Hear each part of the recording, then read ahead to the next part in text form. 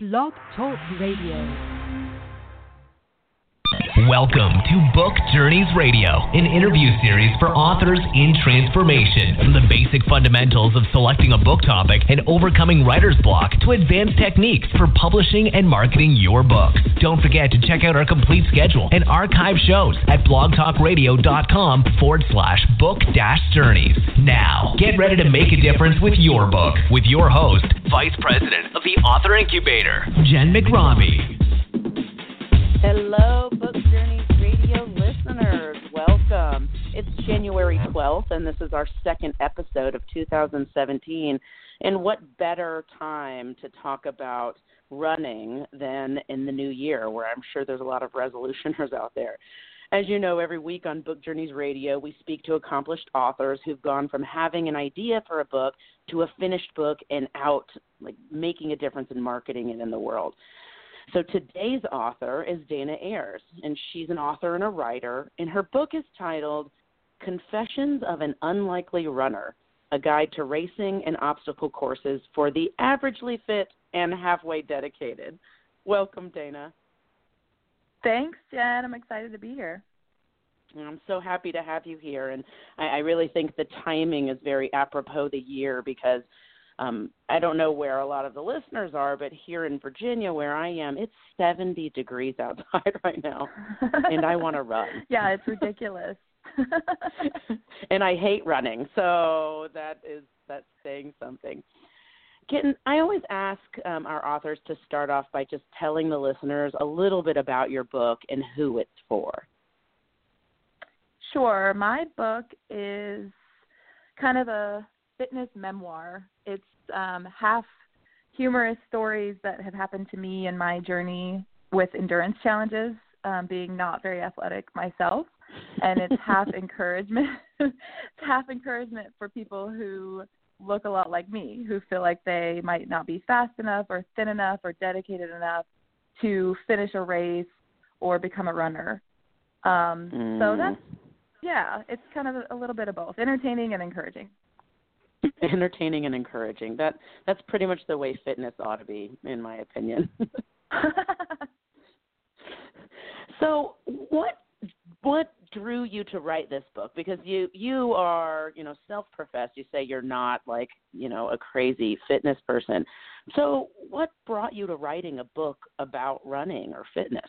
I had a blog for about 4.5 years, and it was a personal blog, just kind of funny stories and adventures in my entire life. And I toyed with the idea of maybe turning it into a book one day, but I hadn't really looked seriously into it. And I was introduced to Angela through a coworker out of the blue. And I thought, this is a publisher. If I really do want to turn my blog into a book, now is a good time to try it.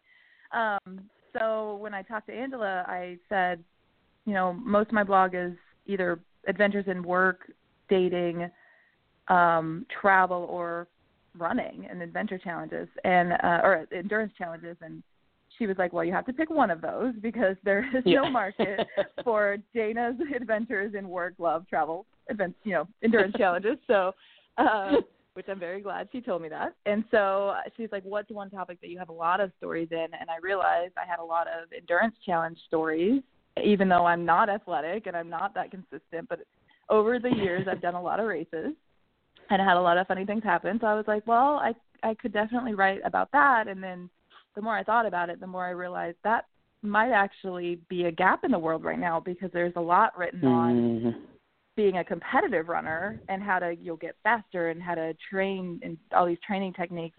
But my book is for someone who's a casual runner, so someone who just wants to do it for fun or who's just starting out, and there's not a whole lot out there for those people. So I realized that then I could bring in that encouragement angle, and it kind of went from there.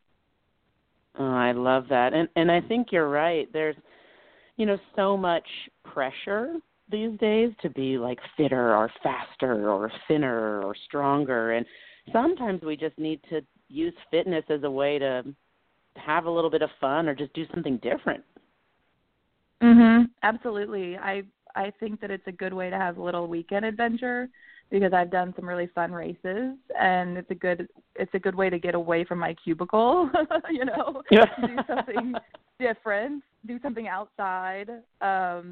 Yeah, so I agree. I think, and it's free therapy. I found that running in my training runs just a really good way to clear my head. So I've enjoyed it for that reason too. Oh, that's actually a really good point, that you can use even casual exercise as a way to sort of clear your head and get your mind straight. Definitely. Yeah, I love that. So what brought you to endurance racing then? Like, I don't think anybody wakes up one day and is like, I think I want to do an obstacle course race or something. So what brought you to that?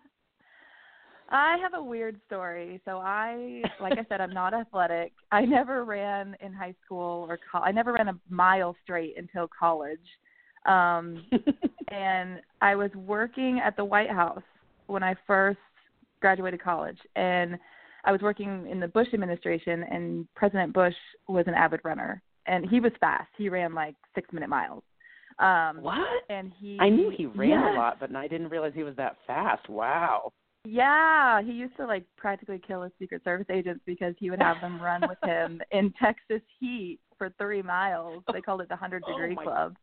Oh my gosh. Yeah, that would motivate me too, probably. Right. He created a 5K race just for staff in 2002, and how can you say no to running with Secret Service agents? So I signed up for it.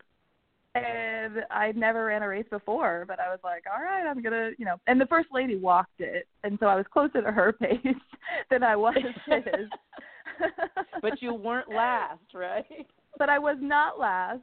And I finished it, and I didn't die. And then after that, D.C. is full of runners. It's a good way to, you know, get rid of stress. And it's a very stressful city. So I ended up hearing from friends many races after that. So after I finished the 5K and didn't die, I was like, okay, I can try other races.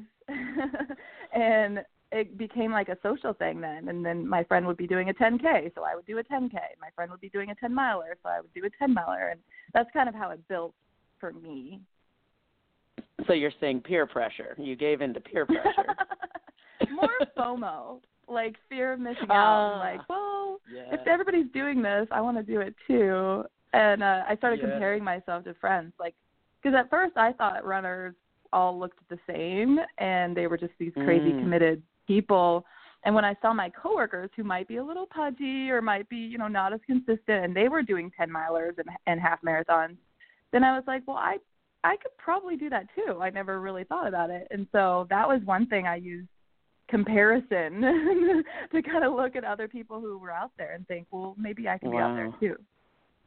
That makes so much sense, and it actually kind of makes me think about the author world too, where, you know, we always imagine that people are like Stephen King or, you know, like major writers, and basically all they do all day is sit at their desk and bang out brilliance, right? Right. Did you have experience with you just sitting down and like banging out brilliance like hour after hour, or how did your writing process go? Oh gosh, no, definitely not. I agree. I think, and that's one good thing that I've learned through running is to look at all of life that way, to think, you know, there are exceptions. There, you know, there is a place there for me in places that I didn't think there was. So yes, for me, writing was my blog started because I was in grad school, and it was literally a procrastination tool for me. And instead of doing homework, I would just start telling stories. So for That's me, so it was honest. like, I love it. Yeah, it was literally just to avoid doing writing that I didn't want to do, doing writing that I did. So then when I came up with the idea for the book, I already had quite a few stories that just needed to be massaged. So that helped me. You know, it wasn't like I was starting totally from scratch. But I just had to organize all of that, add to it, and refine it. I work full time as a consultant. I work part time as a Navy reservist. So I was doing my writing early in the morning or on the weekends. So if I can do it, I feel like Anybody can do it, even if you're not Stephen King and that's your whole job.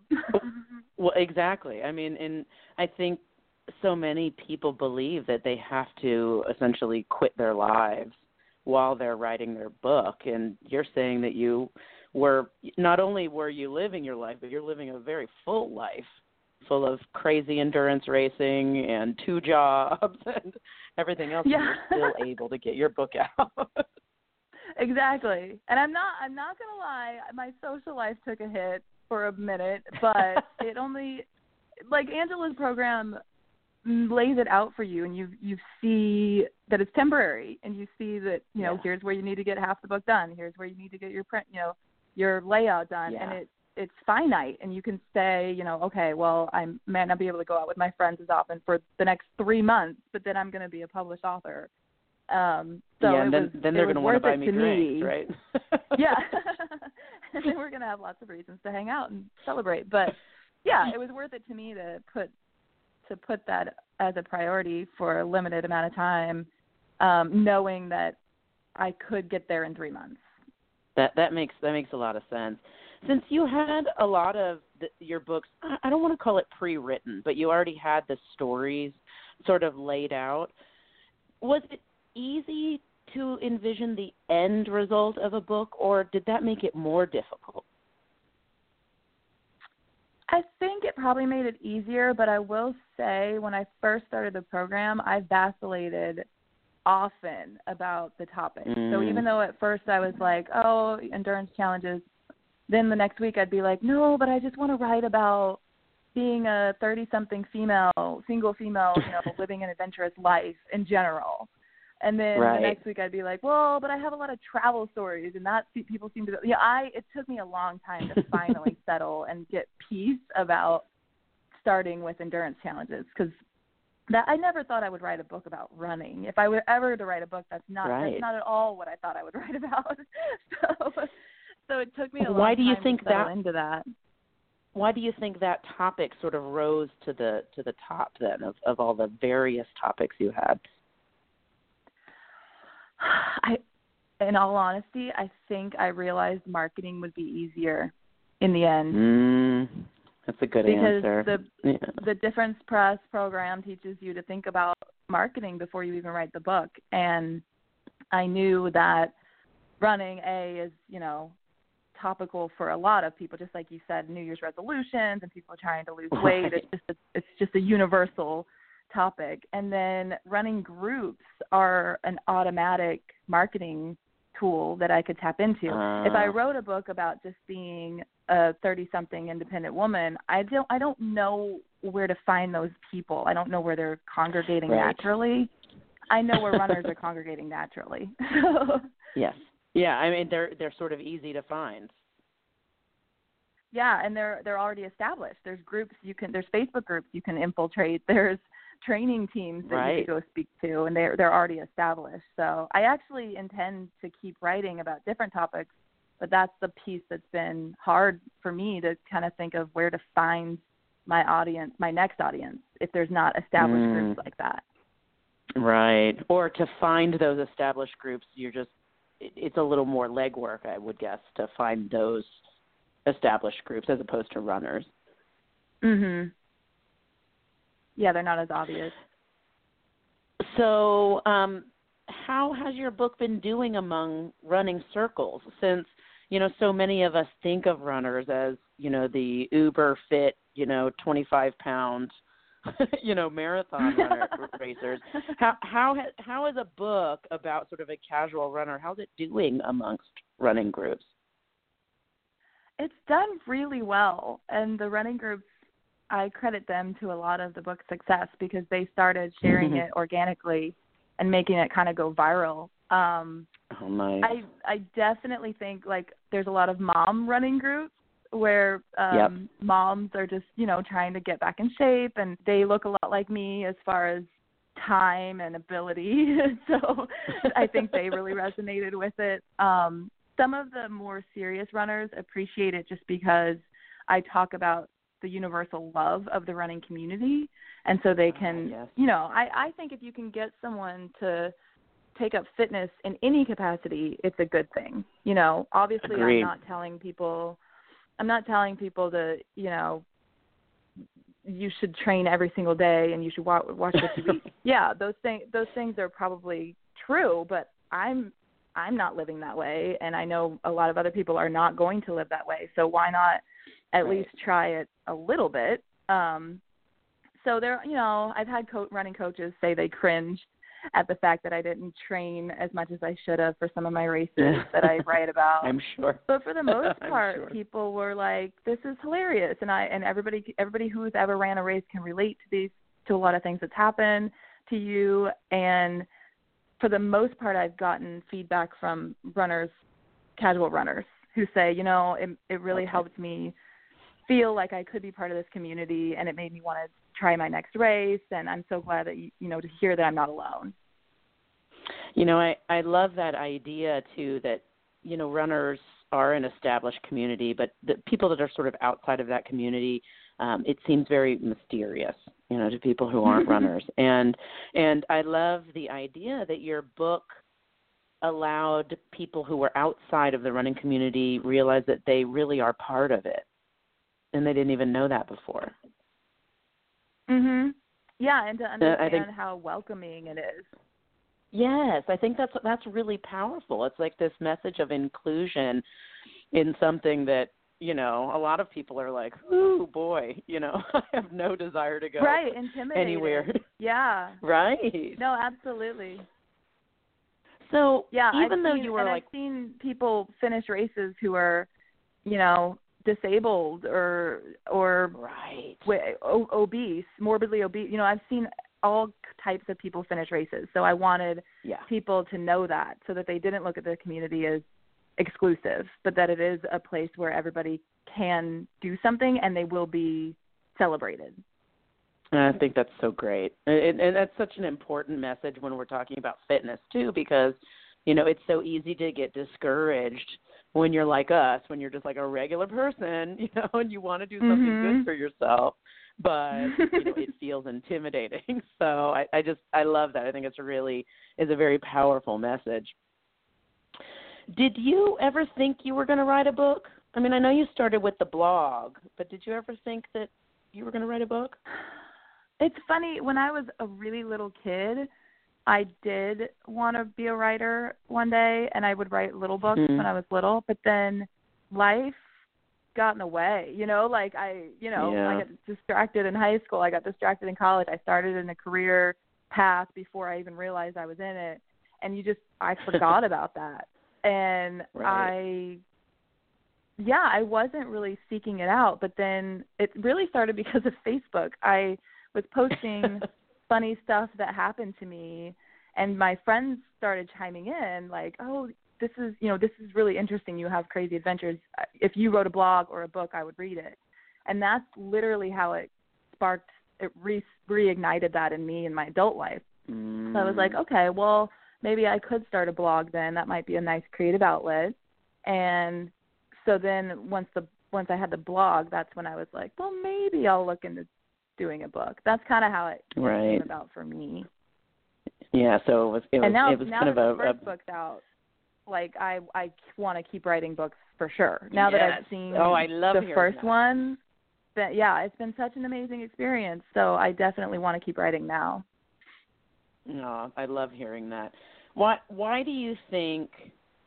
So what is it that enabled you to sort of finish your book this time, though? Because I think a lot of people, you know, they start blogs or they really want to write a book, and then they spend 10 years, you know, outlining it. Yeah. Right? I mean, I have like 4 unfinished novels sitting on my computer right now that I've never, you know, gone back to. So why do you think you finished your book? I think because the program at Difference Press laid out parameters, and it kept me from overthinking it. And so it was like, okay, you will have a book at the end of 3 months. You will have an outline at the end of this week. And, you know, you have to figure out what's going in each chapter. You got to figure that out now. And just having an editor, a developmental editor with me throughout was, I don't know, it just kind of made me comforted. It was like, here's the world you're living in. Don't drive yourself crazy by thinking of all these other things. Right. What you need to focus on right now is this chapter, and then the next chapter, and then the next chapter. And so making it in pieces like that and seeing the whole plan ahead of time, it was like, yeah, I'm gonna have a book. I don't know how it's gonna happen, but I know it's going to happen. You're so right. I think really the biggest sort of barrier to anyone finishing a book, whether it's their first or their 10th book, is overthinking it. That's exactly what the problem is. Yeah, and I would do that to death. Like, I do that with decisions all the time. I go back and forth, and so to have someone just lay it out and be like, nope, this is trust the process, and then to have a developmental editor give me constructive feedback but also affirmation was key to helping me feel like I could go on and go on and go on until it was done. Yeah, I think you hit the nail on the head. It's a little bit of hand-holding. Yeah, having someone beside you is key, for sure. Yeah. And I would never have had the book I have now had I not had people with me, because, like I said, I was spinning out of control from the beginning, not knowing which topic to land on. And I wouldn't have thought about your book would have been like the beginning. Your book would have been 10,000 pages with like a million stories, which is amazing. And no one would have read it. No one would have read it because it would have been like, here's my life, and nobody's looking for a book on my life. I love that. Well, what's the best thing then that's come out of having a book? Oh gosh. There's so many things. Like I did a little media tour with it earlier this year. I got to travel all over and go on TV. That was awesome. Fun. Like I said, hearing from readers has been amazing. I've had people tell me their funny stories, like secret funny stories, because they feel like they know me. Right. And I've had a lot of people just tell me that it encouraged them and that it literally made them sign up for their first race. And that's amazing to hear from a stranger from like other countries sometimes. It's like, that's amazing. That is amazing. That must feel so good. Yeah, it really does. Yeah, so especially because you didn't know. Well, I was just going to say, you didn't know going into it that you were going to be sort of an inspiration to people. Exactly. Yeah, that's what I started to say, is it makes me want to make sure that whatever I write next still has that motivational side or encouragement side to it, because if I'm just telling people funny stories, fine, but it's really that piece where you're having something that resonates with them in their life and something that they need. That's where it's really rewarding.